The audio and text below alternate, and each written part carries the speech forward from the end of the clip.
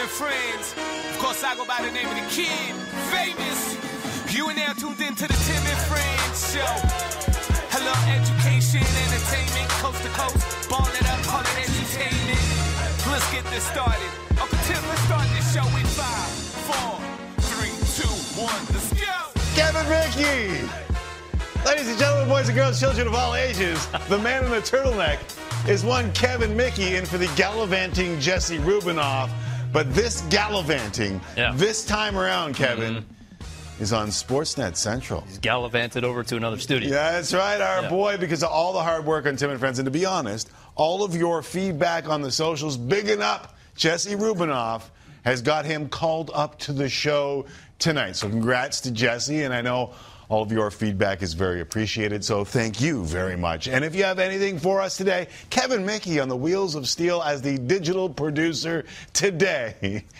Mickey, it's been a bit. Hope you and your Cooperalls are good. Fantastic. Yeah. Did you ever wear Cooperalls? No, but I want to. I desperately want to now, especially I heard you and Kipper talking about it yesterday, and I want to dive into them or pull them up. Do you dive into Cooperalls? Do you dive into pants? When you said dive into them, I think you should have said I want to dive into the Cooperalls. Dive into the Cooperalls is what I'd like to dive into. You're right. Let's clarify. Not Nick Kiprios, although he is a fine-looking hell of a, still at his age. I think great shape, good looking. All topics full aside, head of hair. Nick Kiprios is a handsome man. Absolutely. He is a handsome man. Speaking of handsome men, Kenny Reed is dropping by for the final half hour of this contractually obligated Wednesday. We'll see if he filled up his car with gas. Last week he was late because he ran out of gas. Elliot Friedman, Shai Davidi, and Paul Jones will all join the fray after a busy night in the NHL, busy offseason getting set to go in the big leagues, and a busy couple days in the world of basketball. That's right. Jonesy not only getting us set for the Raptors and the Rockets tonight, but Canada could qualify for the World Cup of Basketball tomorrow night in Edmonton, and I believe there will actually be a game as Venezuela is said to have got on a flight. It's actually happening. After some visa issues earlier today that had the game in doubt a wee bit. In fact, it had me, Kevin, dare I say, more puzzled than how in the good name of Kerry Strug these guys pulled this off. I was really puzzled. Really puzzled. Yeah, you can. We want to break the Guinness. And are you ready? And this is their second attempt. Are you ready? And go. They're walking. Okay, first off, what's this guy get doing? the hell out of the way. There's two sides of the stairs. I don't know if you realize it, that there are two men walking upstairs. Faster. One is on top of the other, get more time over balancing on his head. Get the hell out of the way. 2 flights of stairs, we got to get it. Get the time. I appreciate the coach here. Hurry up. Hurry up, guy with other man on your head. We can do it. Go faster. We can do it. Push. You gotta want it. You can do it. Okay, wait for the reaction at the end. You got the last flight of stairs. Let's go.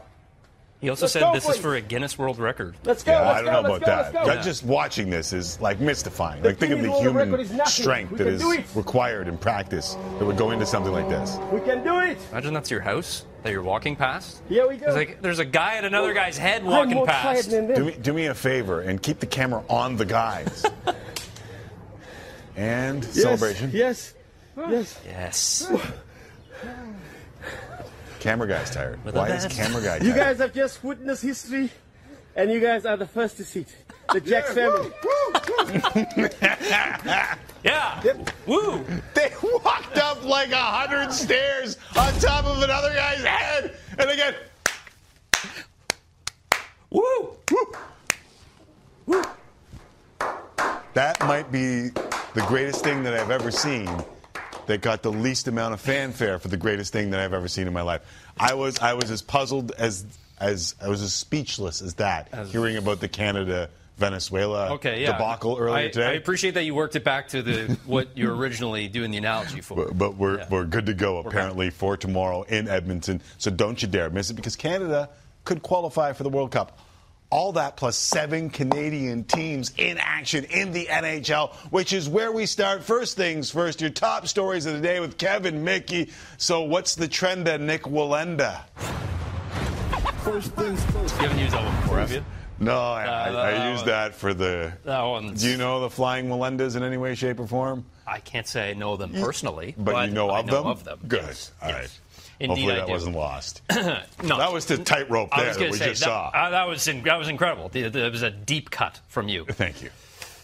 4 games in the NHL this evening, Tim, including an all-Canadian matchup as the Montreal Canadiens and Vancouver Canucks go at it on Scotiabank Wednesday Night Hockey. Vancouver coming off a big-time win in Ottawa last night, 6-4 over the Sens with Ryan Reynolds in the building. Yes, Canadian teams, they win 4-2-1 on Tuesday, and there is a lot to discuss. So we're going to do one question for each of the 7 Canadian teams. Tim, are you ready? I am, and I love the excitement in your voice. That was my Triple about H. being ready. I said, so a little rapid. Are you ready? I am ready. Triple H. We're going to get a lot of wrestling references today, aren't we?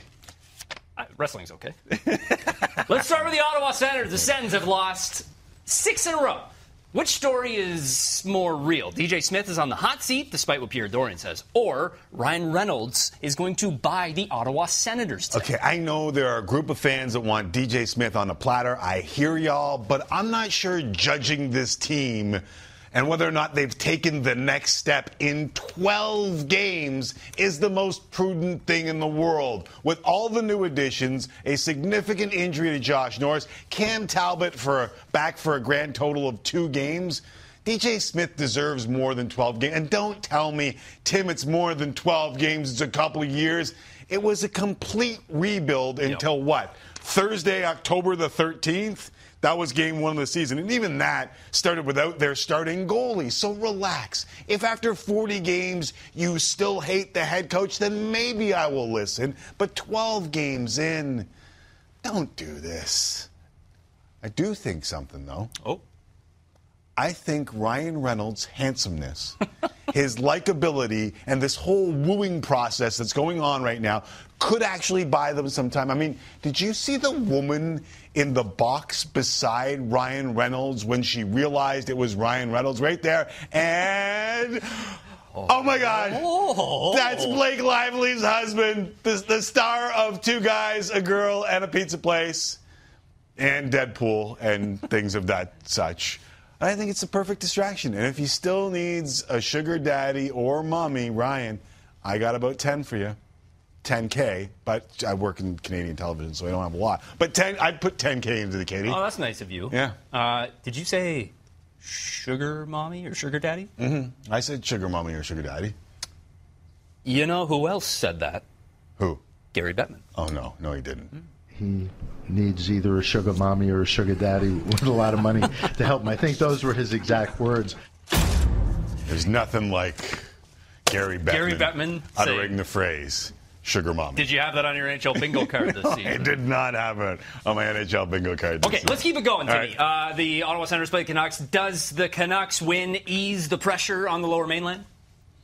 On the players, maybe, but I think the more I think about what Jim Rutherford said about this team, the more ridiculous I think it is. Like, to have a coach that almost salvaged this team last year and gave hope to a fan base that had none, and you fired not 1, not 2, but 3 shots across Bruce's bow in, 3 months? If the goal is to get rid of him, then do it. But if you had questions all along, why did you double down in the offseason? Like, if you had questions all along about this team and still doubled down, and Bo Horvat was the one that you didn't double down on, why isn't Bo re-signed? Instead, he's second in the league in goal scoring at 12. You have no cap space.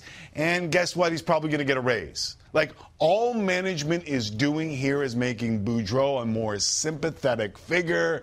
And the only thing that I can think of that would be in the benefit of management is that somehow they know that the players like the coach, and they're trying to send a message to the players through the coach that if you want Bruce to stay, we're going to see more. And to be fair, 4 1-1 since the terrible start, but it's going to be hard to come back from all of this. All around, management, coach, team, it's going to be hard to come back from all this, and I don't understand what Jim Rutherford's doing here. Unless it's simply you don't want to pay another coach and you're hanging on to him.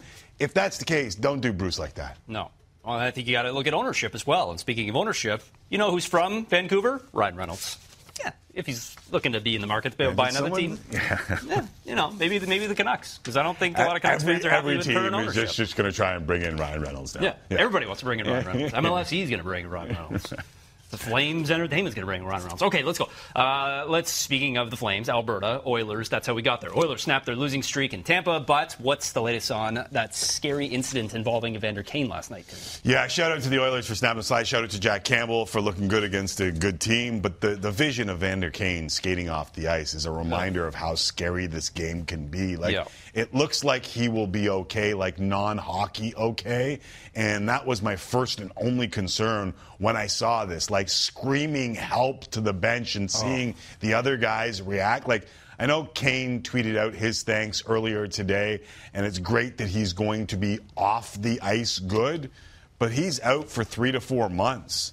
And for that team, it's going to be a test. Like, I think just making the playoffs is the key, and this team is good enough to make the playoffs, but that will be tested. Even with the 2 best players on planet Earth, it will be tested. But let's be honest here. The fact that he's just good, he's stable, when you see a guy have his wrist skated over, the immediate concern is, oh my God, what's going to happen? Like, even the rest of that game, I don't know how Edmonton played that. I mean, I'm sure they got some sort of word. I know that Connor McDavid, after the game, suggested that the initials were good on Evander Kane, but that would scare the bleep out of me if I was on the ice. Everybody. I mean, especially if you're Pat Maroon, too, because Maroon identified immediately how severe that was. He even motioned to the bench and said, we need to figure this out right immediate here. 3 to 4 months. That puts him, the back end of that would be early March he'd come back. Trade deadline is March 3rd, by the way. Right. Not sure what the Oilers are going to do with LTIR cap space now. Do they do what they did with Kucherov, keep him on LTIR until the playoffs? A lot of options. I think you're too far away from the playoffs, but I think you got to figure out where you are going into the deadline, and if you do need space, maybe that's something you do, but I think the Oilers hope that they have enough to get through and be in a good playoff position at that point. Speaking of playoffs, the Toronto Maple Leafs want to make it past one round in the playoffs. They took 5 of 6 points against 3 of the top teams in the NHL recently. What are your takeaways from this stretch for the Buds? Only the Leafs can lose to the Ducks, Sharks, and Kings, and then go 2-0-1 against 3 of the top three teams in the league. And right now, Vegas, Boston, Carolina, those are those teams. They're not exactly all top 3 in the league, but they're pretty damn close. Matthews and Marner's back on track, carrying the club again. But I'm not taking this team off the hook for last night. Like, they had that game last night. They did. And I'm staying on them because they have the talent. But you can't make the kind of mistakes that they made last night with an AHL goalie in net, who, to be fair to him, was playing well. All 3 regulation goals came off of pretty stupid turnovers. And, Kevin, I know you're an ardent viewer of the show, but I've been really supportive of William Nylander and his talent. I keep saying he's Phil Kessel. He's the type of guy who, well, if he isn't your leader, you're doing well, he's very valuable, like Phil was in Pittsburgh. Well, whatever the hell he was trying to do on the goal that tied it up in the 3rd period cannot happen. Like, I don't know if he was attempting a touch pass at the blue line up a single goal in the 3rd period with an AHL goalie in net. You can't do that. Those are the kind of things that get you bit. Guess what? Last night, that's the kind of thing that got you bit. The practice is the regular season for the Toronto Maple Leafs. They need to practice the way they play. Clean that stuff up. This is a good team. But I've been saying that for about 3 years now, and it's the same bleep, and it's a different day. I know it's a good little stretch for this team, but eventually you are just what you are. And the Leafs, under the Dubas regime, is in danger of becoming that because of plays like that. Yeah, I don't know if you can have a good game allowing 4 goals on 20 shots, but I think Källgren had a good game allowing 4 goals on 20 shots. He was good enough to help for them to win. He should have won that game. Agreed. They should have won that game. Agreed. You know who did win a game? The Winnipeg Jets. 6-0-1 in their last 7. Are they the best team in Canada this week? This week is a great qualifier. I had to qualify that. Yeah. Right now, statistically, they are, and outside of the peg, I'm not sure anyone would even realize that. They have the best record in the NHL in Canada. also first in the Central after beating a good Stars team. I wonder if this is sustainable. Hellebuyck has played 10 of 12 here, and I'm not sure Mason Appleton will give you that every night, but there was more pressure on this group of players than anyone maybe outside of Toronto this year, and so far they have responded, and they've done it with adversity as well. Rick Bowness out, Nick Ehlers out. This is a great start. Now, I understand it's not how you start, but how you finish. I will say this. A year ago, they were the sexy pick to be the best team in Canada. They fell flat on their face. Maybe they're finally living up to it. I think that they've looked very good, and I was one of those people picking them as the sexy pick to be the best team in Canada last year. Yeah, I was right there with you. The Calgary Flames have not been sexy this season. They've lost 6 games in a row. I'm going to reach for the panic button here, but should I push the panic button, Tim? Nah. The sky is falling stuff I heard on Sportsnet 960 this morning is a little too much. Significant injuries to the blue line will do that. I know it's been the offense of late, but you can't go from we're the best team in Canada at 5-1 to holy huck and lube, we're in trouble. Like, that's what's going on in Calgary right now. These wild swings, I think people are just pissed off. The world is a tough place right now, and they're taking it out on their favorite teams. The offense will come, the defense will get healthier, and most of this will be forgotten, I'm guessing. I love that you put Hack and Lube in there because, funny enough, last night I was on Sportsnet Central as well, and I had a Hack and Lube reference as well. Hey! Great minds think alike. Shout out Hack and Lube. Or fools seldom differ. Well, maybe the latter. Hey, the Montreal Canadiens, they beat the Red Wings 3-2 last night, but they will be without Yaroslav Koski for tonight's game against Canucks after he was suspended 2 games for boarding Detroit's Matt Luff. Do you agree, Tim, with the decision from the NHL Department of Player Safety? Yeah, the 2 games is the going rate. Just ask Josh Anderson. I don't think it was as bad as Anderson's, but the fact that Matt Luff is out 10 to 12 weeks is a mitigating circumstance.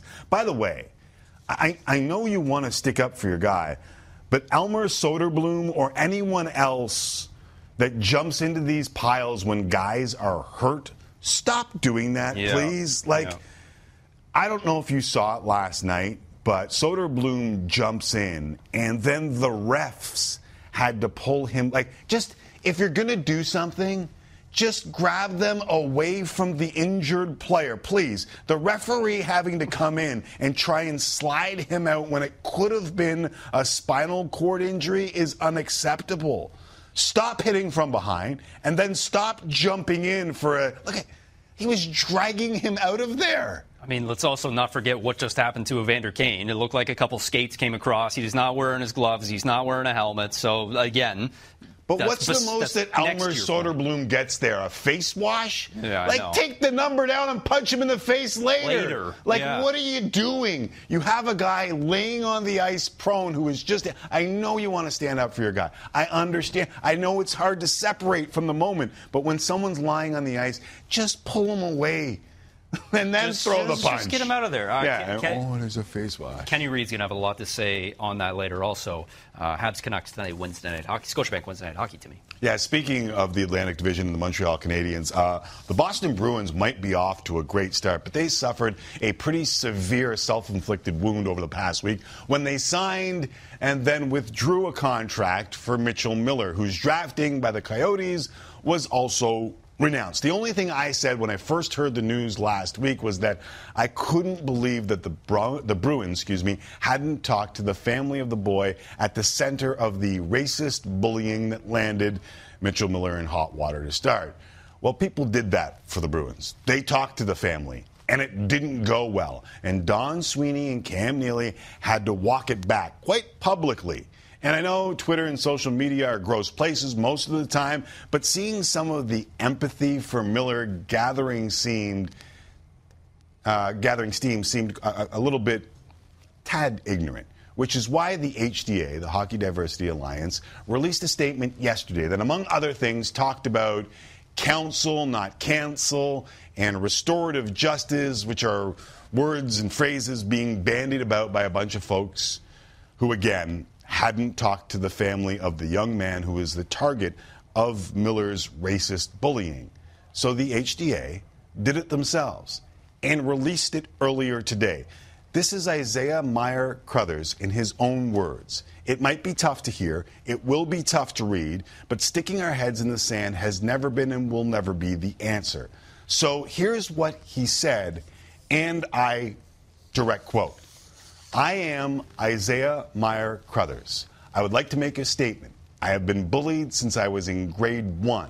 There were not many black kids at my school. I was called Brownie and the N-word. Kids said that my black mom and dad didn't love me. That's why I had white parents. Mitchell used to ask me to sit with him on the bus, and then he and his friends would punch me in the head. This happened my whole time in school. When I went to junior high, Mitchell would spit in my face and call me an N-word. I stopped telling because they called me a snitch, and I would get made fun of. I had to say I was his N-word to sit at his table, and he made me clean the whole table. He threw food in my face, and I was called an N-word every day. The office would tell me to stay away from him because he wasn't my friend. Once he got expelled from school, his friends started bullying me. He pretended to be my friend and made me do things I did not want to do in junior high. I got beat up by him. Everyone thought he was cool, but I didn't see how someone can be cool when you pick on someone and bully someone your entire life. Middle of October, I was being texted constantly every day till I answered a Snapchat and an IG message from Mitchell Miller. He asked me why I always have my parents doing stuff for me and why I can't speak for myself. I told him I don't care what my parents say. I'm old enough to speak for myself. He told me he was sorry and that the apology didn't involve hockey. He told me he was doing some stuff in the community and helping the youth and wanted to be my friend. I told him that's all cool, but where is the proof? He didn't give me any. All the lies I've been told from him for so many years, I don't believe what Mitchell told me. He kept asking me to be his friend and that he's changed over the years from what he did. I told him, I'm not going to be your friend after all you did to me. I am now getting messages on social media from people calling me a slow, retarded ass clown and you stupid N-word once again, saying they need help. Mitchell isn't my friend. It hurts my heart what he did to me. So I just wanted to tell everyone, when Mitchell says we're friends, it isn't true. I can't take more of this. Again, this is from a developmentally challenged child who was bullied constantly by Mitchell Miller.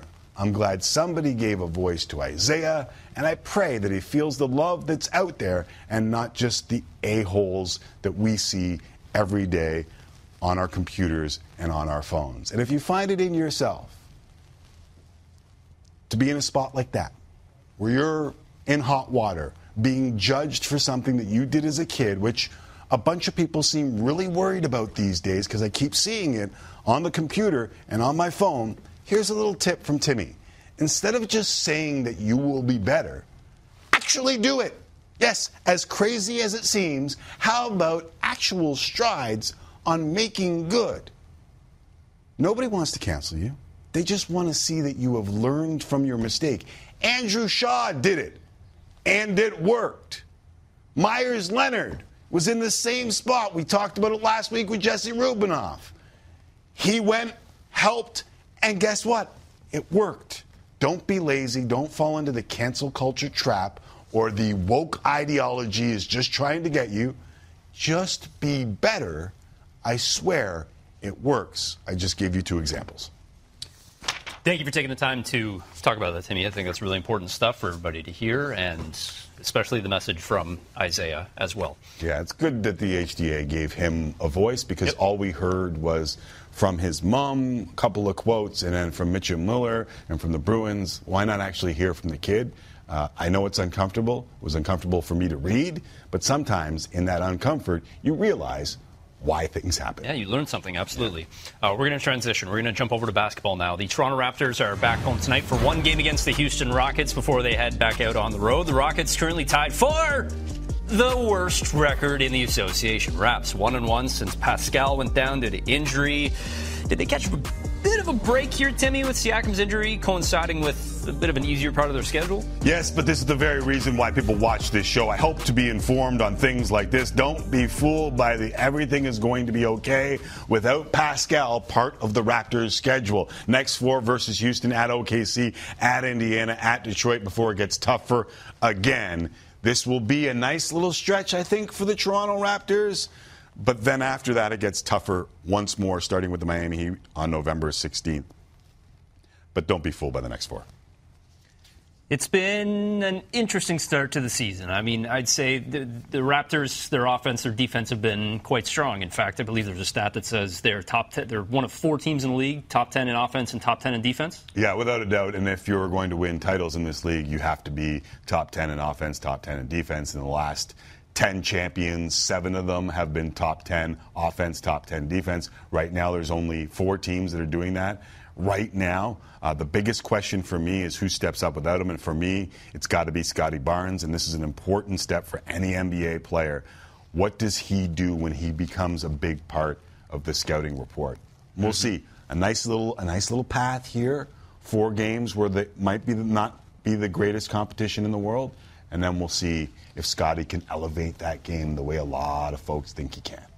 Every single player on the roster got at least a minute of action against Chicago in their last game. So the depth is going to be tested without Pascal, and we're going to see how that depth functions against the softer part of the schedule. Without a doubt. All right, still to come. Shai Davidi and the latest from the GM meetings in Vegas. Elliot Friedman, 3 of 32 right here on Tim and Friends. Ken Reed for the final half hour if he gasses up his car properly. Plus, after the break, Paul Jones drops by the studio as we talk Toronto Raptors and Canada on the verge of qualifying for the World Cup this week.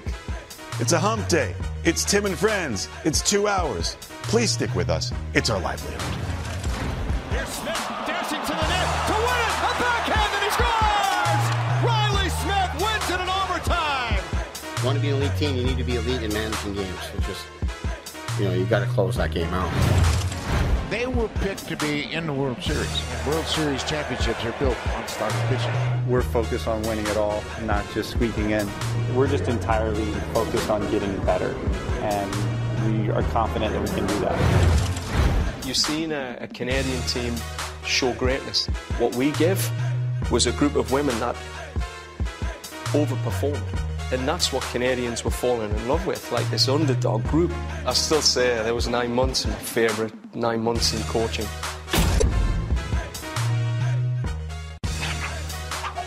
Welcome back, friends. Big week for Canadian basketball as the men's squad can qualify for next summer and the FIBA World Cup. 2 games in Edmonton. First up is Venezuela. We hope tomorrow night. A game you can see on Sportsnet 1. Then Sunday, Canada faces Panama. Also available on Sportsnet 1. And when we want to talk basketball, who better to do it with than the man, the myth, the legend that is Paul Jones, along with Mr. Naismith in the building. It's the cup. Yes. There's a superstition. You're not supposed to touch it. You'll never win it. Mm-hmm. My fingerprints are all over it because I ain't ever going to win it. I shouldn't say that. Maybe one day when Canada wins it, I hope I just didn't jinx our squad, though. No, I think you're good because you'll be on. As much as you are involved, as much as you are right there when it comes to every part of basketball in this country, which I love, I think the players will have it first. Yeah. Oh, yeah. Yeah. And this is Nick Nurse and those guys. Yeah. Yeah. This is the trophy that goes to the World Cup champions. Canada on the verge of qualifying for the World Cup in what I believe to be one of the more underrated stories in this country. Let me explain why I think it's an underrated story, Jonesy.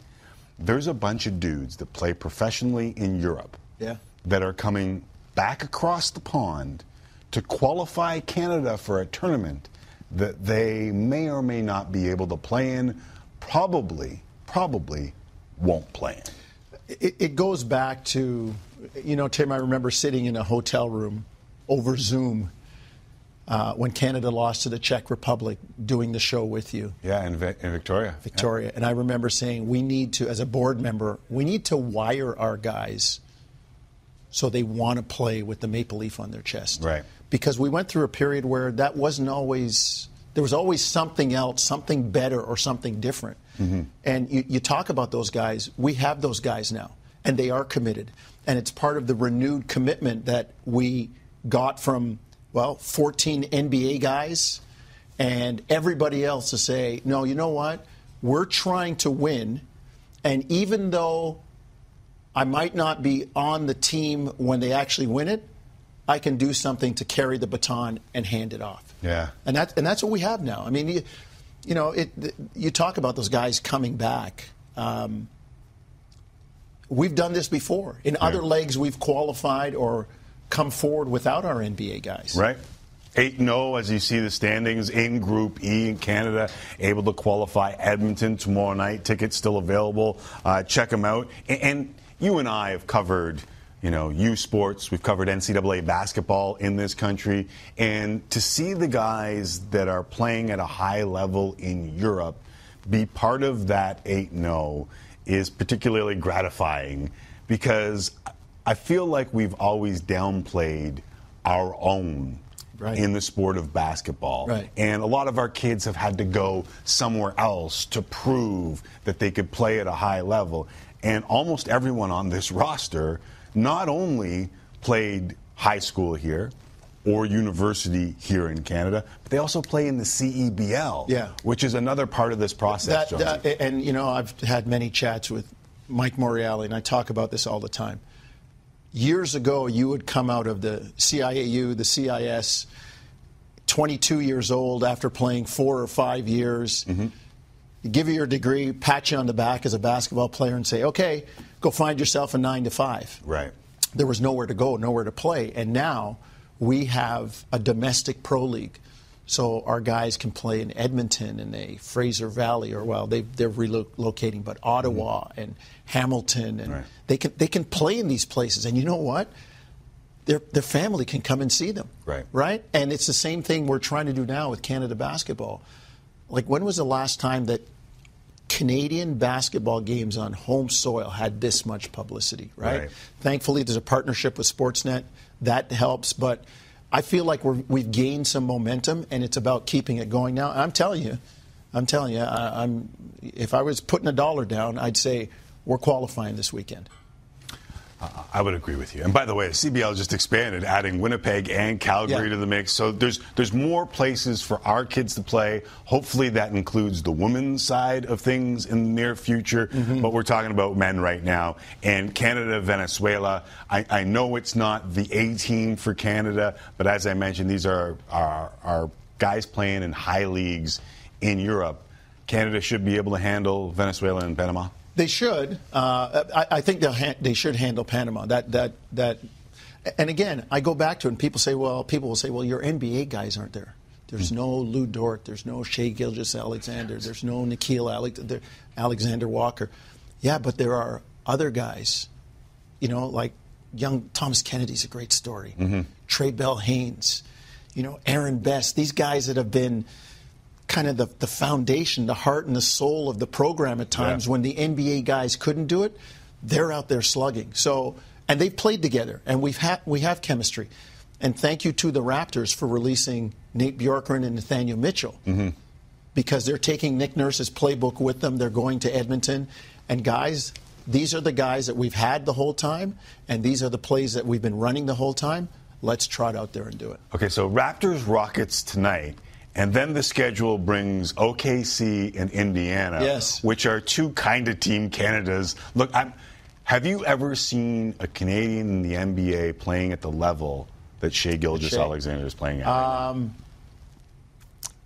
For this stretch, now I'll back up a little bit, because there's a guy. This might be tough. Yeah, there's a guy on the Raptors bench that people forget. He's up there yelling and screaming now, named Jabal Magloire, who was an all-star and probably could have been the MVP in that all-star game had it ended in regulation time. I remember L.A. There's a guy named Steve Nash who was an MVP as well. Right. Yeah. But right now, and here's the thing: he's special, Shai. He's just doing such terrific things with his scoring.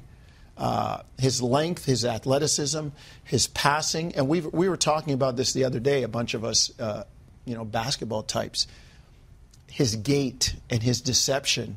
He's moving far quicker, far faster than he looks. Right. And it's not till you're out there or you see him in person that you realize how good he really is. He's got that kind of Drew Holiday type smooth movement. Next thing you know, the guy's past you, and it's like, wait a minute. He sneaks up on people in a way that I knew he was good, but I didn't know he was that good. Yeah, it's funny because at the start of the year, I bought into the Raptors. If it doesn't go well, maybe they trade for Shai Gilgeous-Alexander because Chet Holmgren's out. OKC's not going to be good. How long? There's no way that they're trading him. You mean Sam Presti's not going to trade him for 9 first-round picks? Well, he's already got 9 first. He's already got more than. He's 9. on the clock for a whole draft, isn't he? It'll just be Sam. You're up next for the next 8 picks. No, he's just playing at such a high level. Yeah. And then Indiana, and just talk about Benedict Mathurin and what he's become, as well as, I mean, Nembhard got a start now. Yeah. Like, we used to talk about like 1 or 2. Like when Big Cat was at St. Tim's and I was at Annunciation and we were playing grade school ball, I never would have thought that we'd be going game after game with Canadians. Well, and you know what, Tim, it was always my hope that it would be, because we are a great basketball country, and I've said this and I'll say it right here on national TV. There's only one country in the world that I wouldn't even say could be beating us consistently, and that's Uncle Sam. I mean, we've got more players on NBA rosters than any other country in the world, save Uncle Sam. And, you know, people are like, oh, Canada's this great basketball nation. Wait, hold on. We've always been here. You could always come to Canada and get talent. People just didn't realize that they could do it. And so for us as Canadians, it's a reason to puff our chest out. And as I said, we're qualifying this weekend, brother. There's going to be a trip to Southeast Asia next year to try to bring that thing back here with a parade and some celebrations and some dancing and everything else. And there might be a few Canadians in Manila to watch. No. Maybe. Before I let you go, Raptors Rockets tonight. I know you're getting set for that as well. The Pascal Siakam out of the lineup opens some opportunity. I said earlier I'd like to see Scotty walk into the spot where now you're being game planned. Do you think he's ready to go there, or is this a committee thing? Yeah, it's a committee thing, but Scotty is moving his game forward. He's handling the ball. He's making decisions. I'm impressed with his play in that he's recognizing when to go, when not to go, when he's got a good matchup. People forget, you know, he's 6'9", and I think he might have grown since last year, certainly in stature. Oh, yeah. But he's walking smaller guys down. He handles the ball. He's got, to me, that great combination of offense and defense. You see him picking up the point guard full court at 6'9". You know, Nate McMillan said it best the other night. He said you could take the numbers off the jerseys, and it looks like they're all the same guys. That's crazy. All right, Paul Jones in studio. We've got Raptors game tonight, and then it's Canada tomorrow against Venezuela in Edmonton, and also get Panama on Sunday. I remember when Larry O'Brien made an appearance, not the guy, but the trophy, on this set. I said, welcome to Canada, stay a while. He did. I'll say to James Naismith here. Come home. Come on home, friend. Come on home. Great to have this in the studio. Yeah. We thank FIBA for doing that. We thank Brian for bringing it in. And we thank you, Mr. Jones, for stopping by. Pleasure, always. Ladies and gentlemen, boys and girls, Paul Jones. Been around for a while. All right. On the other side, part 3 of Stephen Brunt's interview with John Hurt. If you want a vision of where Canada basketball could go, Canada soccer might be the place where it's going. We'll discuss his success with Brunt and Herdman next, right here on Tim and Friends, Basketball to Soccer. Welcome back, friends. With the World Cup on the horizon, there have been plenty of injuries to big names. Well, the timing may have been a little off on this World Cup. The latest is Senegal's Sadio Mane. Yeah, I think so, Mickey. He'll miss the World Cup after picking up an injury with Bayern Munich, ironically enough, just a couple of weeks ago. Brutal news. 2 weeks today, Canada, they'll play their opener against Belgium, and there was a positive sight today. Atiba Hutchison made his first club appearance of the season for Besiktas, returning from injury. He captained the team and played 70 minutes in a 3-1 win. He'll certainly be named to Canada's World Cup squad on Sunday, as will Jonathan David, and his star continues to rise, with plenty speculation about a January move from Lille in the French First Division to teams like perhaps Arsenal, Tottenham, Manchester United, all linked with Jonathan David recently. So some great news for Canadian players and Canadian club. as they move on to the World Cup. Of course, before John Herdman led Canada's men's team to the World Cup, he helped change the game in this country while in charge of the women's team. And that's the focus of part 3 of Stephen Brunt's wonderful interview series with the gaffer, John Herdman. I walked into the hotel and this woman comes up to us. She gets right in my face. And she went, "You must be John." And she went, "This team is effed. This is the most toxic team you are ever going to work with. Good luck." Who recruited you for Canada? How did that happen? I'd just come out of the Olympics in 2008 for the New Zealand team. I was sort of headhunted to go into the interview for the 2008 Canadian job. Great story. I turned up to Vancouver and I didn't even have Canadian dollars. I get out of the airport thinking I've got no cash. I get on the bus, I say to the driver, "I got no money." I says, "I've come all the way from New Zealand." I says, "Can you help us?" And the guy goes, "Get on." You know, nice Canadian. That's where I learned Canadians are nice people. And I remember being in this hotel for 2 days and there's Carolina Marachi. And she looked at us and she did look at us up and down and went, "Are you here for the same thing I am?" And I went, "I think so." She went, "Good luck." And when she did that, I thought, this is it. I'm going to give this my best. I'm going after this. But now the interview, one guy fell asleep in the interview that I had. He was fast asleep at the back. So it wasn't my interview. I was with that team in 2011, the Carolina coach. Goodness, yeah. Finished dead last in the World Cup. Were as broken emotionally as any team you'll ever see. Their own coach had basically quit on them halfway through the tournament. I got the call to say, "Look, Carolina's no longer with us. We'd love you to come in for an interview." This time I was ready. So I turn up in Kansas for our first game against the US. And I walked into the hotel and this woman comes up to us. She gets right in my face. And she went, "You must be John." And she went, "This team is effed. This is the most toxic team you are ever going to work with. Good luck." So my first meeting, oh my God, it was brilliant. I rock in and we're going to go to a podium and I'm watching them looking around going, "Who's this guy?" "We're going to see your flag rise. It's going to happen." And when I said it about the third time, I think they went, "Oh God, this guy means business." Just get yourself focused, put your attention where that needs to be, because I'm hoping it's going to come alive today. The timeline's crazy, to be honest, from where they were to where they wound up. Like, a lot of things changed in London, didn't they? I still say if the US game never happened, it would never be the same. That was the defining moment. You've seen a Canadian team show greatness. It's a hat-trick for Christine Sinclair. They lead against the United States. We know we deserve to have come away with the result that game. What we give was a group of women that overperformed. And that's what Canadians were falling in love with, like this underdog group. And then the last kick of the game, literally the last kick, Alex Morgan scores the winner. A brave effort falls short for Canada. There were questions asked of this team and their character after last year's World Cup performance. They've answered those questions and then some. The connection we built with that team and the healing that they went through. I still say there was 9 months of my favourite 9 months in coaching.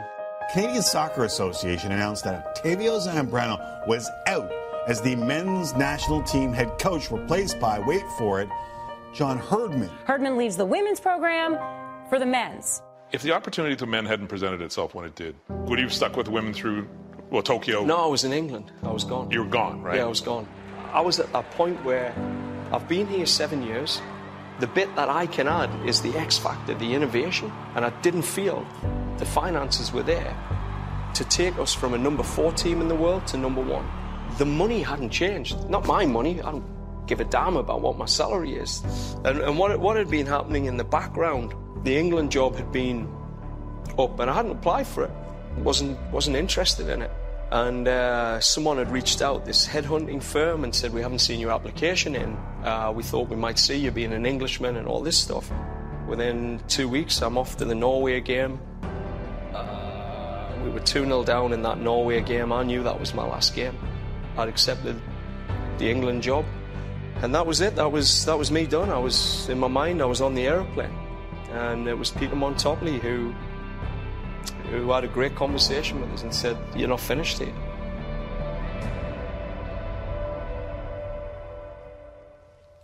And we're not finished with that. That was episode 3 of a 4-part series with the wonderful Stephen Brunt and the wonderful John Herdman. It takes me back, Kevin Mickey, to Christine Sinclair sitting there last week, and I said, what's left to accomplish? You've done everything, and she said the World Cup. And it kind of ties that story full circle, doesn't it? How far they had fallen in that World Cup to get to the Olympics, where Sinclair puts on the absolute show. They get absolutely robbed, but it leads to Tokyo and a gold medal. And I thought, for Christine Sinclair, there's the icing on the cake, there's the cherry on top. You've got your gold, your best in the world. And she said World Cup. And not until I saw what Brunt did there with John Herdman did I fully comprehend why. And it's because of how far they fell at that World Cup. There's still redemption to be had on the grandest of stages. And what a crazy sentence. Still redemption for that Canadian team. They won an Olympic gold medal, and they're still out for more. I mean, it's super cool to see somebody say, no, we still want more. They still have the drive to want more. Right. And Herdman will lead the men to the World Cup in 14 days, as we mentioned, 2 weeks away. Canada, Belgium. But let's not forget, it was the women's program that carried Canada for years and set the groundwork for this to be possible, along with some pretty good players. Yeah, they walked, so now the men's program can run. Without a doubt. All right. We've got a full hour to go here. After the break, here we go. We're talking hockey. Dan Murphy in Montreal. Speaking of pucks in deep, Kenny Reed stopping by. Scotiabank Wednesday night hockey features the Canucks and Habs. Elliot Friedman and his sunglasses pop by for 3 of 32. We'll get his insights and everything you need to know from around the league as Tim and Friends continues on this Wednesday. Tim and Friends, time for Tim and Friends. Tim and Friends. Tim and Friends, time for Tim and Friends. Tim and Friends. And now, time for Real Sports Talk with Tim McAuliffe and friends of the show. Thank you very much, Sheepdogs. Back here, hour number 2. Tim and Friends, Tim McAuliffe, Kevin Mickey here with you. Full hour, which includes Ken Reed in studio later on. Shai Davidi from Vegas later on. And Elliot Friedman for 3 of 32 thoughts after all 7 Canadian teams were in action last night. Just 2 tonight, but they square off. The Canucks face the Habs and Scotiabank Wednesday night hockey. More on that in a sec, but let's give you an update on what was a scary, scary scene for Edmonton's Evander Kane last night.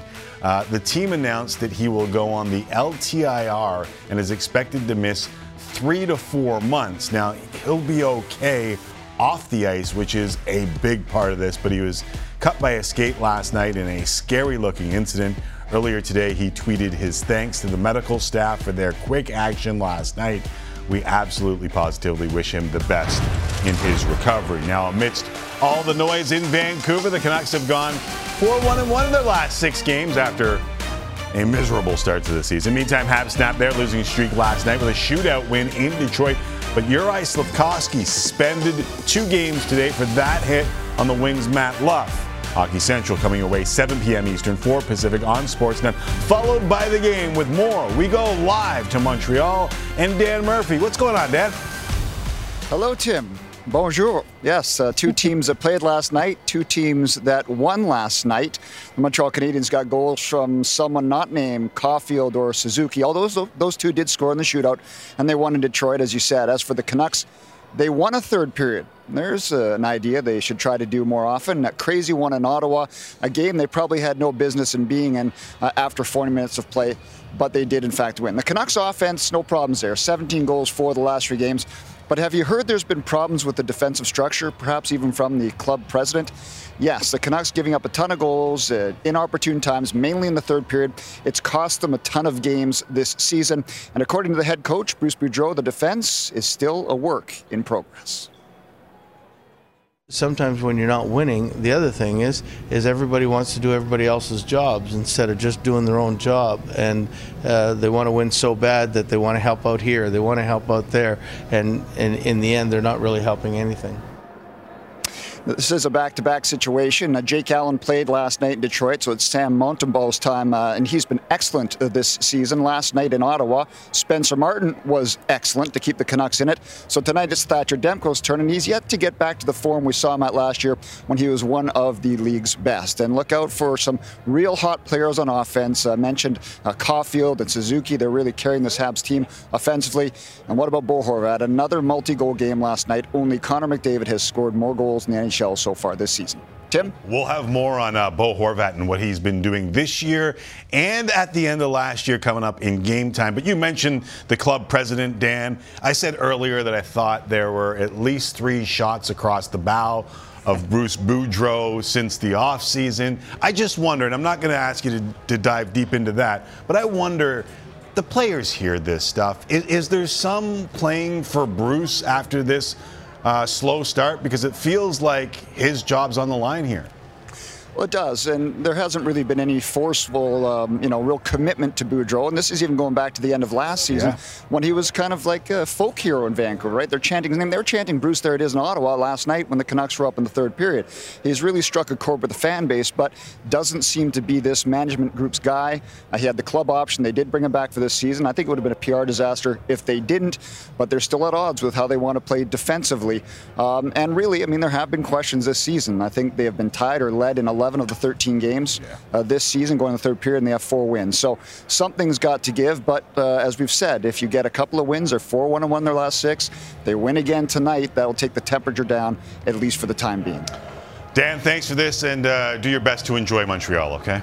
I will. Quick trip, but always fun. There's Dan Murphy in Montreal. Habs and Canucks coming your way on Scotiabank Wednesday night hockey. It's time now for us to pivot to 3 of 32 with Elliot Friedman. 3 of 32, of course, brought to you by GMC and the new Sierra AT4X. Friedge, what's going on, buddy? How are you, man? I'm good. How are you, Tim? I'm doing very well. Thank you for asking. I feel like I'm doing a little bit better than Bruce Boudreau. We just had the conversation with Dan Murphy. It feels like to me, and I'm not saying that you're saying this, so don't radio Elliot Friedman, that there have been 3 shots across the bow of Bruce Boudreau. 1 in the offseason when he didn't get any sort of extension for the kind of finish that they had. 2 with the wonderful After Hours and Scott Oak. And then again with Sat Shaw and our friend Dan Riccio on Sportsnet 650 in Vancouver. Do you feel like Bruce Boudreau right now is coaching for his job? Is this a longer-term play? Like, why have we felt this pressure this early besides the losses? I understand that part. I kind of wonder, Tim, if it's almost like you're trying to make somebody quit, like sometimes, like, it's like Office Space or something like that. If you make work so uncomfortable, they might just say, like Johnny Paycheck, take this job and shove it. But I don't think that's going to happen. Number one thing, like on the one hand, you look at it and you say, hey, like this is a general manager who's telling us what he thinks, and in media we complain that people aren't honest and they're too bland, and now we're finally getting some quotes and you want to rip them for it, and that's not a good idea. But on the other hand, I think it's, as you said, it's been 3 times already, and when does it become too much? And I think we're at the point now it's too much. I think the Canucks should make a decision. You should either stop doing this, or you should let him out of his misery. And that's kind of the way I look at it right now. Make a decision. If you're not happy with Bruce Boudreau as your coach, make the change. If you are happy with the way it's going, then stop saying this stuff.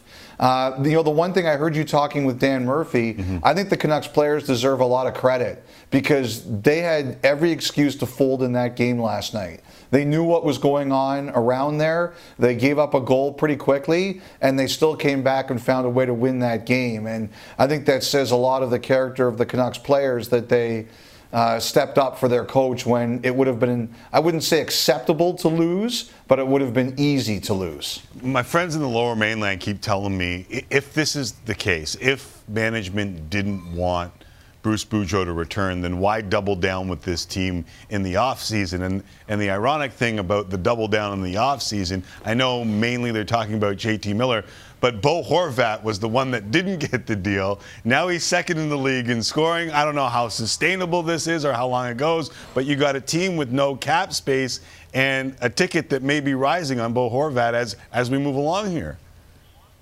I was thinking about this today. I did a radio hit in Montreal the day before the draft, and I said it would be a surprise if Bo Horvat didn't get signed this summer, and I didn't know about Miller. I was less optimistic about Miller. And I think that's the way that the Vancouver Canucks went into the summer. I think they thought they were going to get Bo Horvat signed. And I think a couple of things happened. I think that they realized that wasn't going to get done. It wasn't going to be, I don't know if easy, but it turned out it was much more difficult than they thought. And I think they didn't want to come into camp with both Horvat and Miller unsigned, and they pivoted to Miller. And I don't necessarily think it's a bad idea to sign a guy with 99 points last year. But the other thing now, you've got your captain, who's a younger player, who you know what the market's going to be for top two centers in this league. And as you said, he's showing it. And, you know, the one thing I always feel is the surest predictor of future behavior is past behavior. And the JT Miller talks, Tim, were absolutely dead in the water. There was nothing going on. And then one day the Vancouver Canucks called his agent and they said, we're going to get this deal done. And they did. And that's why I always think it could happen with Horvat, although the price is going up. And the fact that it's gone on this long makes it a little more difficult. All right, they play the Habs tonight, and Juraj Slafkovsky, if you haven't heard, has been handed down a 2-game suspension. Any problem with what seems to be the going rate for a hit from behind, especially if you're talking about Habs players? I think, you know, it's expected. Also, Luff got injured, so, you know, that's, and unfortunately, he's out 10 to 12 weeks, so I think it's what everybody would have expected. Can we now tell players to stop? I know you want to deliver the message for your fallen teammate, but get the hell away from the guy that's hurt before you deliver the message? Yes, I've seen that happen a few times over the years. And I'm trying to remember who the goalie was last year. Was it Markstrom who stood over somebody who was badly injured? Yes. And I always remember that play, like him having the awareness of, I've got to make sure that this doesn't happen. I'm 100% in agreement with you, Tim. 100%. All right. The Jets last year, you and I had a conversation about how they might be the best team in Canada at the start of the year. Yes. It didn't work out that way. Do you believe No, it did not. The good start that we have? I mean, right now, statistically, best team in Canada. Well, I think they have a great goalie. And this league starts and almost ends in goal. They have one of the best goaltenders in the NHL. And I think when you have that, you can eliminate a lot of mistakes. I think the other thing, too, is even though he hasn't been on the bench for the full season because of COVID and the aftermath, I think Rick Bowness is a heck of a coach. I think he looks at what a team's personnel is, and I think he figures out this is how we're going to play. And sometimes it's boring. I know in Dallas last year there was some real frustration with sometimes the way he asked them to play. But it wins, and it covers up your mistakes, and it makes it harder to score against you. And I think that with Hellebuyck, as great as a goalie he is, you have to be able to say, we're going to make life a little less chaotic around you. And I know there's some people who look at some of the underlying numbers, they don't like them very much. But the one thing I think Bowness does is he creates a situation where people understand how you have to play. There's a lot of guys on that team who feel they have something to prove after last year. Yeah. That really helps you too. But I think there's definitely a changed way in the way they approach things as a team. All right, I feel like the Leafs are the only team in the league that lose to the Kings, Ducks, and Sharks and then beat the Canes, Bruins, and have a real good shot to beat Vegas, which are three of the best teams in the National Hockey League. What do you make of the Leafs' play over the last couple weeks? Well, we started off this hit talking about Boudreau and the Canucks playing for Boudreau. Yeah. The Maple Leafs have clearly played for Sheldon Keefe. I think he looked like he was on the ropes, and they've played hard for him. I think that, the Boston one to me was the big key, because that's the way you've got to play to beat a team like Boston. And then they beat Carolina in a game they had every excuse to lose, and I thought they gave it a great effort last night. I think that one of the things that's happened, if Liljegren coming back has put people in a better place. Mm-hmm. I think their blue line has bodies where people want to see them a little bit more. That's number one. I think some of their players deep in the roster have been a little bit better. I think Marner has started to find himself. And the one thing I look at is Matthews hasn't been great yet. And he will be. Right. I think that they should feel really good about the fact they're starting to play better, and we haven't seen the big Matthews burst yet. All right, let's do a little Boston Bruins, the good, and Boston Bruins, the bad. Let's start with the bad, the Mitchell Miller situation. Is there something that we can all take from this, that we can all learn from this over the last week? Because it was a debacle in Boston. It was, and when I look back at it, the thing that stands out for me is that the Bruins in their media conference said they felt Miller deserved to have a second chance, but they never really said why. Right. And I think if you go back, everything should have been laid on the table that day. For example, we've seen a letter from the agent Eustace King about some of the things Miller's done, and some of those things have been proven to be correct and others have been disputed. But all of this stuff should have been put on the table that day. This is why we're going for it. This is why we're trying. These are the reasons we believe, and also this is the work that Mitchell Miller's done. Also, he should have announced that he was donating some of his salary to, whether it was Isaiah or it was to an anti-bullying, anti-racist charity. All of that should have happened. I don't know if people would have understood and people would have accepted, but nobody was ever given a chance to, after that press conference on Friday, to support it. At that point in time, after that press conference, it was over. And I think the toughest thing to watch right now, Tim, is the way that everything has leaked out in drips and drabs since then. Yeah. And that press release today was heartbreaking to read. And the one thing I would really hope is that it stops, because the thing I'm worried about is that people are going to keep defending themselves and more is going to keep dribbling out. And I think we have to look at that today and how he's feeling and saying, we have to stop this for his mental health. Yeah. And that's the thing I thought about this today, because everybody's defending themselves, so stuff keeps coming out. And I think that should have all happened. Everything should have come out last Friday. Yeah, you know what happened here was Isaiah's voice was last when it should have been first. Mm-hmm. And yes. I'll just say this, you can make mistakes in your life. What people hate is when you try and BS your way out of it.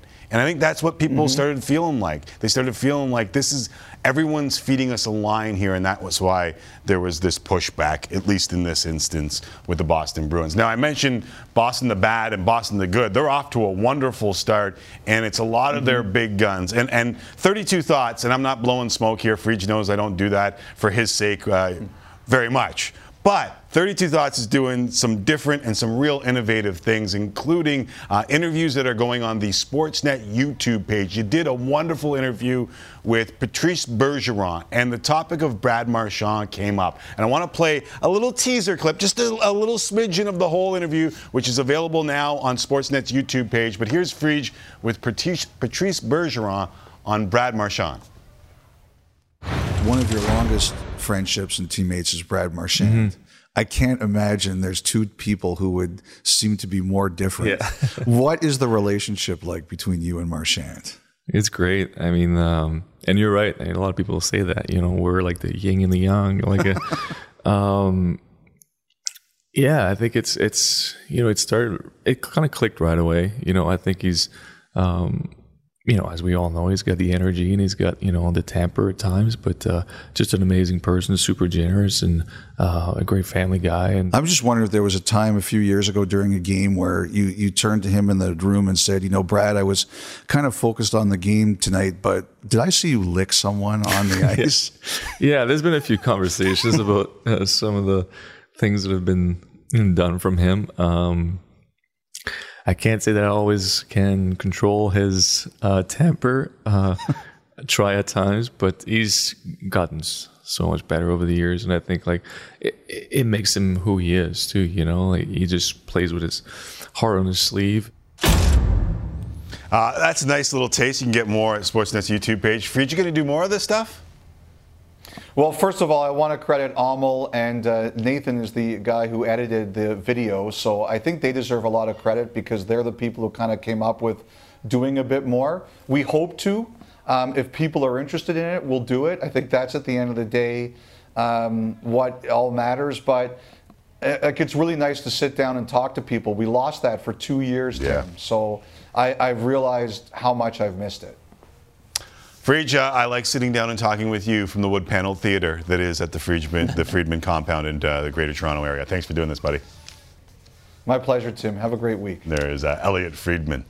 We caught him in his car running errands for his family. He is still a family man. Of course. And he was running errands, and so it's nice to get him in that the wood paneling. Makes you look smart when you get the wood paneling behind you. He's a smart guy. Well, he is justified. Yeah. Yeah. But that's why we got wood in this studio. It makes us look smart.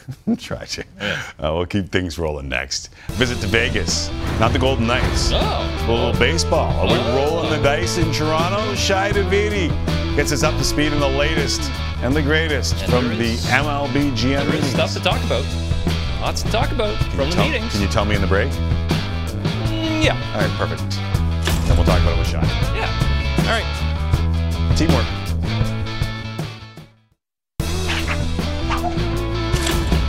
The MLB GM meetings continuing today in Las Vegas as teams lay the groundwork for their off seasons. The free agent period officially starts tomorrow. Lots of questions about how busy the Blue Jays might be this winter. GM Ross Atkins, not GM. All right, I screwed it up. I was going to make up for it, try to make up for it, but I couldn't. His name is GM Ross Atkins. Nailed it. It's not actually his whole name. Like, GM's not part of the name. It's just Ross Atkins. It's like a doctorate. You just get, when you become a GM, you become GM Ross Atkins. His name's Ross Atkins. I screwed this whole thing up. He met with the media a short time ago. Atkins was asked about the team's wealth of catchers and perhaps if he's getting some offers. Danny Jansen, Alejandro Kirk, Gabriel Moreno. Take it away, please. We feel very good about that depth impacting our organization. We're not focused on trading from that depth. There are teams that are extremely interested in all three of them. If we are to entertain that, we're going to have to think about what that means for our major league team, and we're entirely focused on winning. So, having that depth right now, a lot of our energy and effort is focused on what that means with all three of them here. But with the amount of interest that teams do have in each of them, we have to at least answer the phone and think about what that means if there are potential avenues to cover other areas. All right, as I said yesterday, the big shots of baseball are all in Vegas, which means Shai Davidi is joining us now for what I believe to be the Lily Ballroom in the Conrad Hotel in Vegas. What's going on, Shai? How are you, buddy? I'm all right. What's going on, fellas? Same old thing, me mispronouncing names and stuff.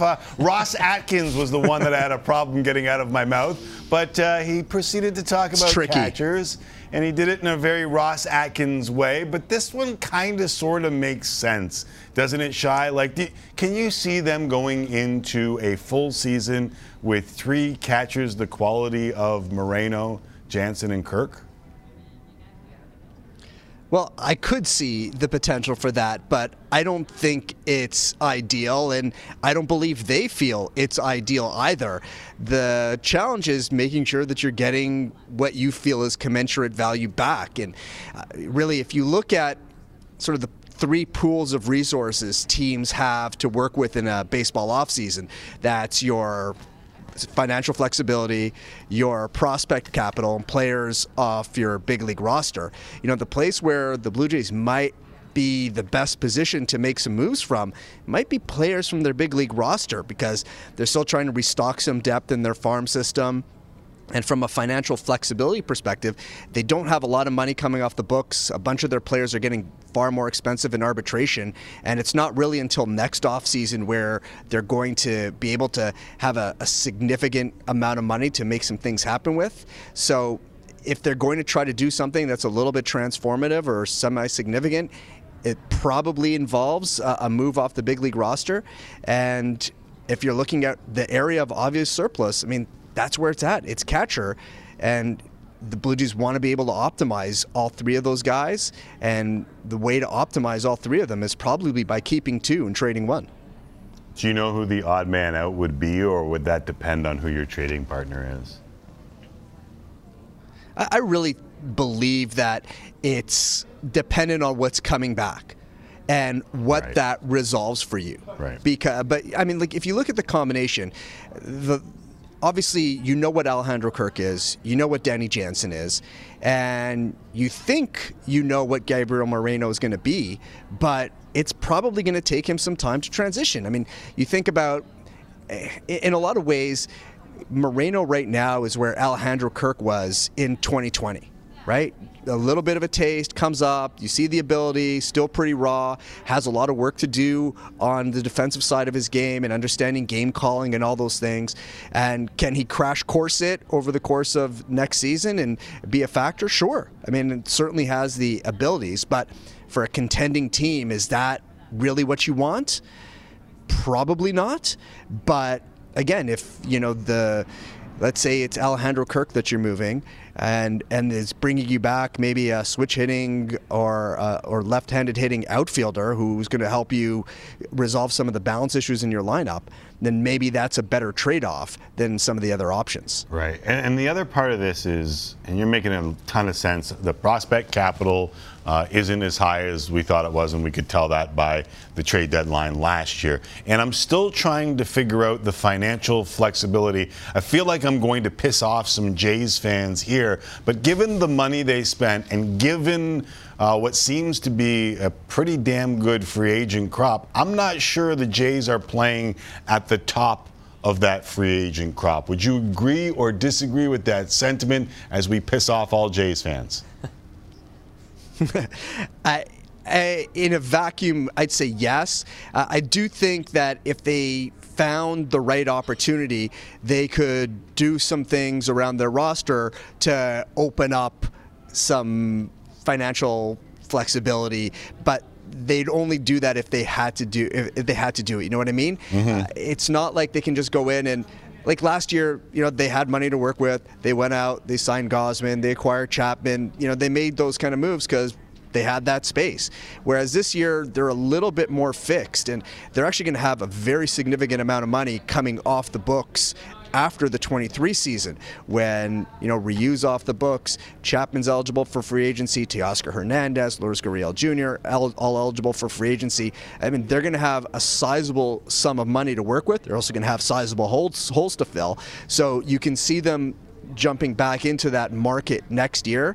Whereas this year, any sort of bold move like that, at least at the surface and kind of how it looks at this point, would seem that they would need to have a bit of creativity around it to make it fit. I was reading an ESPN story earlier today, and they were trying to gauge what the top of the free agent class would be getting. Aaron Judge, 9 years, $324 million, which is a little bit more than he was making before. Trey Turner, 8 years, $272 million. There's some significant numbers here, and I'm just being a realist here, but the Jays are playing in the Chris Bassett, Andrew Heaney level, not the Trey Turner, Aaron Judge, Jacob deGrom, Carlos Correa level. Am I wrong?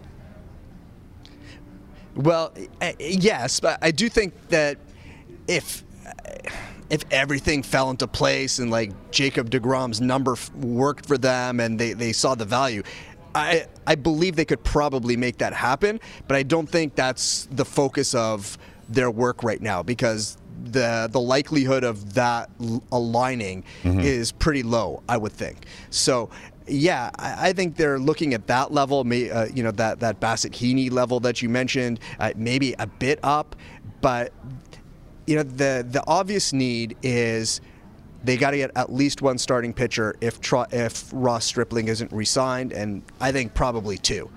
Then they also want to get someone at the back end of their bullpen to help deepen that relief core. So you can do some of that through mid-market free agency and maybe shopping in the upper tier of the reliever market and impact your team. And then if you want to do something that's a bit more transformative, like you're determined to try and get left-handed, you're probably doing that via trade because you're trying to move one piece and trying to turn it into something else. So I just think that they're a little bit fixed right now, and it should be stated that this is a team that won 92 games. This is probably a group you don't mind running it back with. I think one of the bigger questions is just how much do they need to tweak this group? Right. And how much can they within the confines that they have? And I think that's where the basis of this offseason appears to be headed. Maybe it takes a different direction, but based on the stuff I've been able to glean to this point, that seems to be the direction things are unfolding. Okay, could one of those tweaks be in center field with George Springer? Do you think that he goes to a corner to try and save him from the sort of injuries that we saw him go through for the last couple of years? Under the best case scenario, I definitely think they do that. And, we were talking about catchers earlier, and, I've written this a few times already, but you just look at the St. Louis Cardinals, and that is in many ways, the best trade partner for them because the Cardinals need a catcher. They're losing Yadier Molina, who was their heartbeat, and you got a switch hitting center fielder in Dylan Carson, who certainly fits the bill. They've got a hard-hitting right fielder in Lars Nootbaar, who also plays center field, who certainly has played some center field.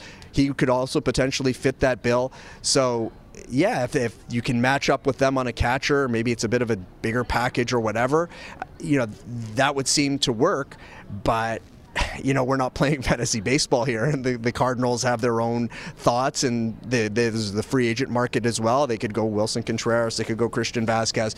There are a number of different options there. So I don't think it's going to be easy for the Blue Jays to do that, but I do believe in an ideal world, they would love to find someone who could at least in a significant way ease the load that on George Springer in terms of games played in center field, and maybe even shift him entirely to right and making the entire outfield defense a lot stronger. And then what do you do with the extra outfield there? Oh, it's going to be a fun offseason, Shai. Appreciate you doing this. And be well. Try and enjoy Vegas a little bit, okay? Yeah, we certainly will try. We've been working hard, but Ben Nicholson-Smith, our colleague, is very determined to lose some money at the tables tonight, so we'll see what happens. All right. Try and save a little bit. Shai, appreciate it, buddy. Take care, guys. There is Shai Davidi in Vegas. Who knew Ben Nicholson-Smith would be leading the charge? Well, the tables are hot. That's what Ben's saying. Whether it's true or not, he's saying it. You look like you're a Vegas guy right now. Like the look, the turtleneck, the lean back. You look like you could be saying, hit me at a table right now. Yeah, and then hit me again. And then they'd say, please give me your money, sir. And I'd say, I'm out of money. Wayne Newton is what I'm being whispered in my ear, but I don't know if I see it. Up next, Ken Reed. We assume he had gas. Whisper that in my ear. We assume he had gas in the car. We'll see if Kenny Reed made it in for his contractually obligated and actually really nice appearance right here on Tim and Friends. Plus, Carolyn Cameron, Hockey Central panel will drop by ahead of Scotiabank Wednesday night.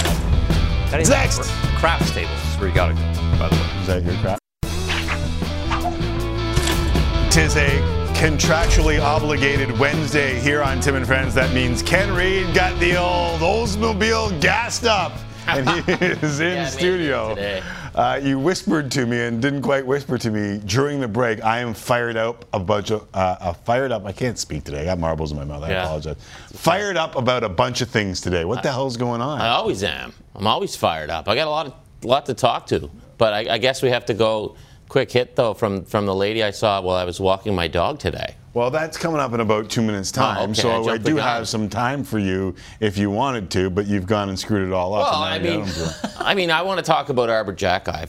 I want to get into that because I love him, and I think he's a throwback, and I think he's a kind of defenseman that's going to come back in the game after all the nerds have taken over the last 20 years, and we don't look at D like him anymore. Yeah. So I think a big, tough D like him is going to come back. I'm ticked off about Twitter, but I'm always ticked off about Twitter because I had probably my greatest moment on Twitter today, which you want me to tell you about it now? You had your greatest moment on. Do you know that Twitter? We'll save this one because Twitter's going through a little bit of a problem right now. That's why I don't know what's going on. I'm confused. Okay, we'll get into it. But before we do, let's class things up a little bit around here. Check in with the Hockey Central panel. You said it was 2 minutes. That was 30 seconds. Scotiabank Wednesday Night Hockey. Carolyn Cameron and company standing by. Please take it away. I am said lady that Ken saw on his walk today, and I can confirm he picks up after his dog. So, good neighbor. With Justin, Jen, and Stewie, it was Connor Hellebuck who, prior to this season for the Jets, he said expectations kill teams. And we have a matchup tonight. Different expectations headed into the season. Vancouver, they're not living up to them, and the Montreal Canadiens are exceeding them. So, Justin, where are you with your expectations on either? Well, I think it's a matter of recalibrating them as you go in season. You look at the Vancouver Canucks going in. If everything went perfectly, what kind of team were they? Maybe a playoff team. But right now, 4-1-1, and people don't care because they started so poorly. So now it's time to readjust the expectations and say, what do you want them to do if you're a fan of this team? Is it good to win and make playoffs and pick 18th? And I don't know. I kind of think it might be time to go the other way. I know Jen disagrees, but maybe I've seen enough already. I feel like you still need to keep that conversation alive of the playoff discussion. I think at this point of the season, going for the first overall is not necessarily where you need to look as a team. I feel like they have too many good players to just say, oh, we're just going to rebuild for other years. Right now, they've got these talented players. What can they do to find success? And yes, maybe a better streak as of late. You also look at some of the other games that they've played where they had the leads, and obviously they couldn't close them out. But you look at stretches here they've had throughout the season where they lost games with a multi-goal lead. These were 10 potential points that were available for them, and they only walked away with 2. But we're having a very different conversation if they got even half of those points at this point. So yes, there's been disappointment for them, but I disagree that you need to start looking for your draft picks. My junior coach used to say, if ifs and buts were candies and nuts, every day would be Christmas. Those are 5 L's. I think the expectations were sort of set last year when they fired Travis Green and brought in some new coaching staffs right now, and they went out and they signed JT Miller in the offseason, Brock Besser. They brought in Mikheyev and Kuzmenko from Russia as well, too. So if the plan was to tank, they wouldn't be getting new coaches. They wouldn't bring in GM JR because he's coming in to do quick turnarounds. You saw what he did with the Pittsburgh Penguins a couple of years ago. This team is planning to win with the pieces that they have. If not, I could see them making some changes a lot sooner than later. How are you going to keep your fan base entertained or excited? Hashtag Canucks, buddy. You don't want them on you, buddy. Good point. I'm feeling the wrath. Go, Canucks, go. You can tweet Justin at, what's your handle again? At David Amber. High expectations for Ken in studio, though. Have fun. It might be at David Amber after today. Twitter's chaos. It is absolute chaos. Appreciate you guys. Thanks for doing this. Thanks for dropping by. And sorry about having to run into Ken on your walk. Borny, I'm with you. Tank it, buddy. Yeah, buddy. All right, let's follow up with a little Arbor Xhekaj because I feel like it's easy to say you love him, but he's a bleeping unicorn. Like, there aren't a lot of guys like that. There used to be. And there are not a lot of guys. There used to be. I know there used to be. And that's why there used to be, because there aren't now. Well, there can be again. I want to give Eric Engels full love. I ran into him in a food court before the season. And he's Arbor Xhekaj. He's like, Arbor Xhekaj could make this team. Watch Arbor Xhekaj. Fill me in. Told me all about the guy. And he's my new hockey crush, Arbor Xhekaj. I can see that. He was not a unicorn. Arbor Xhekajs were not a unicorn all that long ago. Then the puck-moving defenseman came into style, and there's nothing wrong with a puck-moving defenseman. But I would like to see guys like Arbor Xhekaj, big. Like, we used to draft players, defensemen, big defensemen. That was the thing. Now the big guys are getting drafted, big goalies. That's the thing. Everything comes and goes. It's a copycat league. If Xhekaj continues to do what he's going to do, you're going to see teams take flyers on some big, big bodies in the draft and in signings and things like that. I just don't know how easy it is to find guys like Arbor Xhekaj. Tom Wilson's been around for a while. Everyone wants a Tom Wilson. It's not as if there's another Tom Wilson. Guys like Arbor Xhekaj used to get a chance to develop. They don't anymore. No. He was Stu Cowan, great article today in the Montreal Gazette, points out that Xhekaj was a 7th defenseman in junior a couple years ago. He got a chance to develop. Lately, guys like Jack-Eye, they haven't been given a chance to develop. Smaller, more puck-moving defensemen have been. So maybe it'll go back to that way. Yeah, I just look back, and even I saw him in the GTHL, and he struggled to get playing time in the GTHL, Arbor Jack-Eye. And that's why he was undrafted into the OHL, and that's why he was undrafted into the NHL. These are things that, like... But here he is, a guy like this doing damage in the NHL. Yeah, so somebody's... It's hard to find. Is he hard to find, or are people not looking in the right spots? Are they not giving kids like him a chance? Whereas before, we didn't give smaller kids a chance. Look, you and me are old enough to know, in 1995, if you were an NHL prospect and you were going into the weigh and you did the Terry Ryan, you put $50 worth of nickels in your pockets and you taped weights to your legs. Yeah, Tom McAuliffe, pucks in your shoes. Right, you had to be 215 pounds. You had to be 210 pounds. I know, but the game is so fast-moving right now, and those big, slower defensemen that take a little while, as Arbor Jack-Eye did, to develop into their bodies, it's very hard to find those guys. It's not like the old times when you could get a slow, plodding defenseman out there just to beat the snot out of people in front of the net. But he's not You have to be able to skate, and the bigger kids don't develop until later, and you need...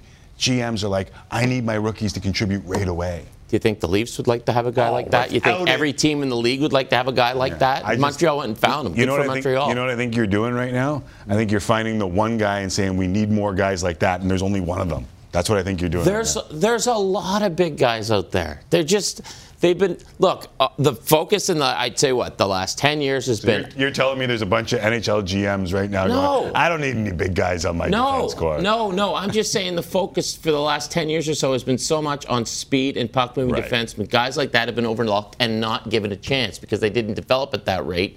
But here's a guy who was I don't even want to call him a late bloomer because he's only 21. Right. But he wasn't drafted into the O. Played overage in the OHL. He wasn't drafted into the NHL. But here he is. Because guys work with him. They gave him a chance.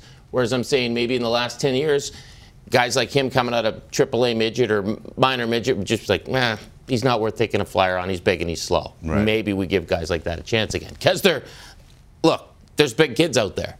You guys got to give him a chance. Without a doubt. I just think that, every team in the league would want a Tom Wilson. Every team in the league would want an Arbor Jack-Eye. It's finding those guys that's hard. Maybe make them a priority again. I don't think those guys have been a priority for the last 10 years. All right. Give me your whatever the hell happened on Twitter. So what's going on with Twitter today, right? I hate Twitter. I hate social media. I think it stinks. I think it's the worst thing. So why are you on it? Because I'm contractually obligated to be on it. I think it's the worst thing that happened. Yes, I think it's the worst thing to happen to mankind since the invention of the internet, which is also the worst thing to happen to mankind. Okay. But yes, I'm contractually obligated to be on Twitter, so I do engage. But now we have this blue check mark thing. Would you pay for a check mark? We've discussed it in our team, and the lean right now is to not pay for the check mark. But the problem is today a bunch of people paid for check marks. Right, and so we see a bunch of fake things, right, Kev? A lot of fake going around. A lot of fake things going around. So today, I have the greatest day of my life on Twitter. I'm quote tweeted by Burton Cummings. And then you realized? Well, I think it is the real Burton Cummings, but I'm not sure. Indeed it is. There it is, right there. So I tweeted out this card of Burton from my collection, just with pucks in deep, and somehow it came across Mr. Cummings. There it is, Burton Cummings. The great Burton Cummings. Look, we'll confirm that it's actually Burton Cummings. There we go. 15,000 followers, Burton Cummings. Well, but hold on that has to be real. You can't confirm it anymore. That's the whole point. So earlier today, a fake Burton Cummings can get 15,000 in one day. Here's what happened today. Adam Schefter.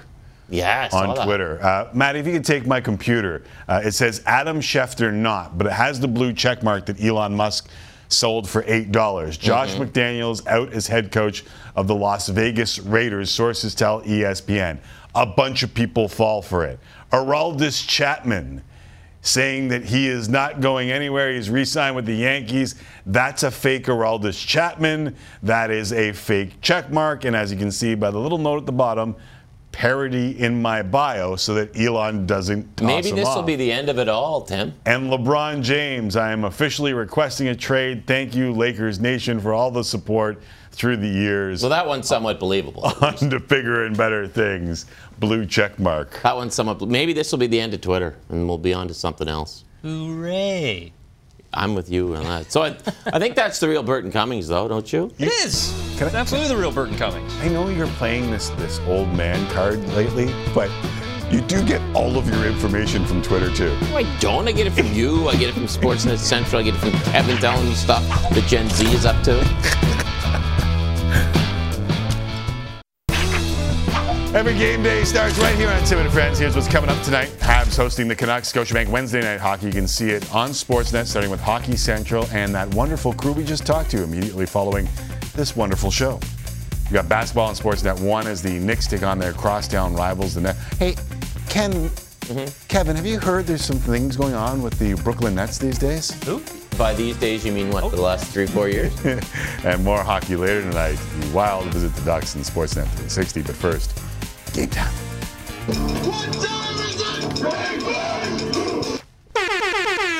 That is correct, Timmy. It's game time, and here's what's happening tonight. Bo Horvat, well, I'd say that he's on a roll as the Canucks head into Montreal. Horvat, 2 goals in last night's win over the Sens. It's the 4th time in his last 5 games that he's potted a pair. He's the first player in franchise Canucks history with 5 multi-goal games in the team's first 13 contests. And his 12 goals are the most by a Canuck in the team's first 13 games since the great Pavel Bure had 13 in 1992-93. Now, Horvat, he's just is second in the NHL in goals this season, trails only Connor McDavid. Timmy, do you think that's maybe a little extra motivation this year because it's a contract year, or is there more to this? I think a lot of people are saying that, but as much as I want to say it's a contract year, this might be a Bruce there it is thing. Horvat has got it going since late last season. He had 14 goals in the last 18 games for the Canucks. If you add his 12 this season, Horvat has the 4th most goals in the league over that time. And we're talking about, it's not a small sample size. This is like a 30-game sample size. He's got 26 goals. Only McDavid, Draisaitl, and Kaprizov have more. Bo Horvat is on a heater. Look, so Vancouver needs somebody, right? Because they're struggling. And so Horvat in the last 5 games. Captain. Exactly. Every movie, every great action hero in a movie has that come with me moment where they lead. Mm-hmm. You know who Horvat is? Arnold. No, he's Tackleberry from Police Academy. Oh, okay. Here's the evidence. Not Braveheart. Tackleberry. Come with me.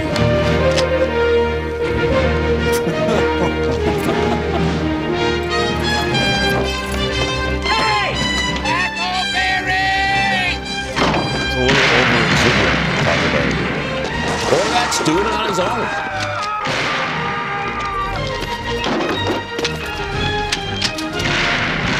Is that Bruce? No. Where's Bruce? Bruce is loving Horvat. Steve Guttenberg? Horvat's come with me, man. Yeah, exactly. He's just doing it on his own. He's going out and he's leading like all good leaders should, like Tackleberry. He's taking it by the horns. What happened to the guy that made the sound effects? He's you probably see him at stand-up somewhere this weekend. He did a lot of great stand-up. I was going to say, he was awesome. He was done. You know, the Police Academy movies were filmed in Toronto. Did you know that?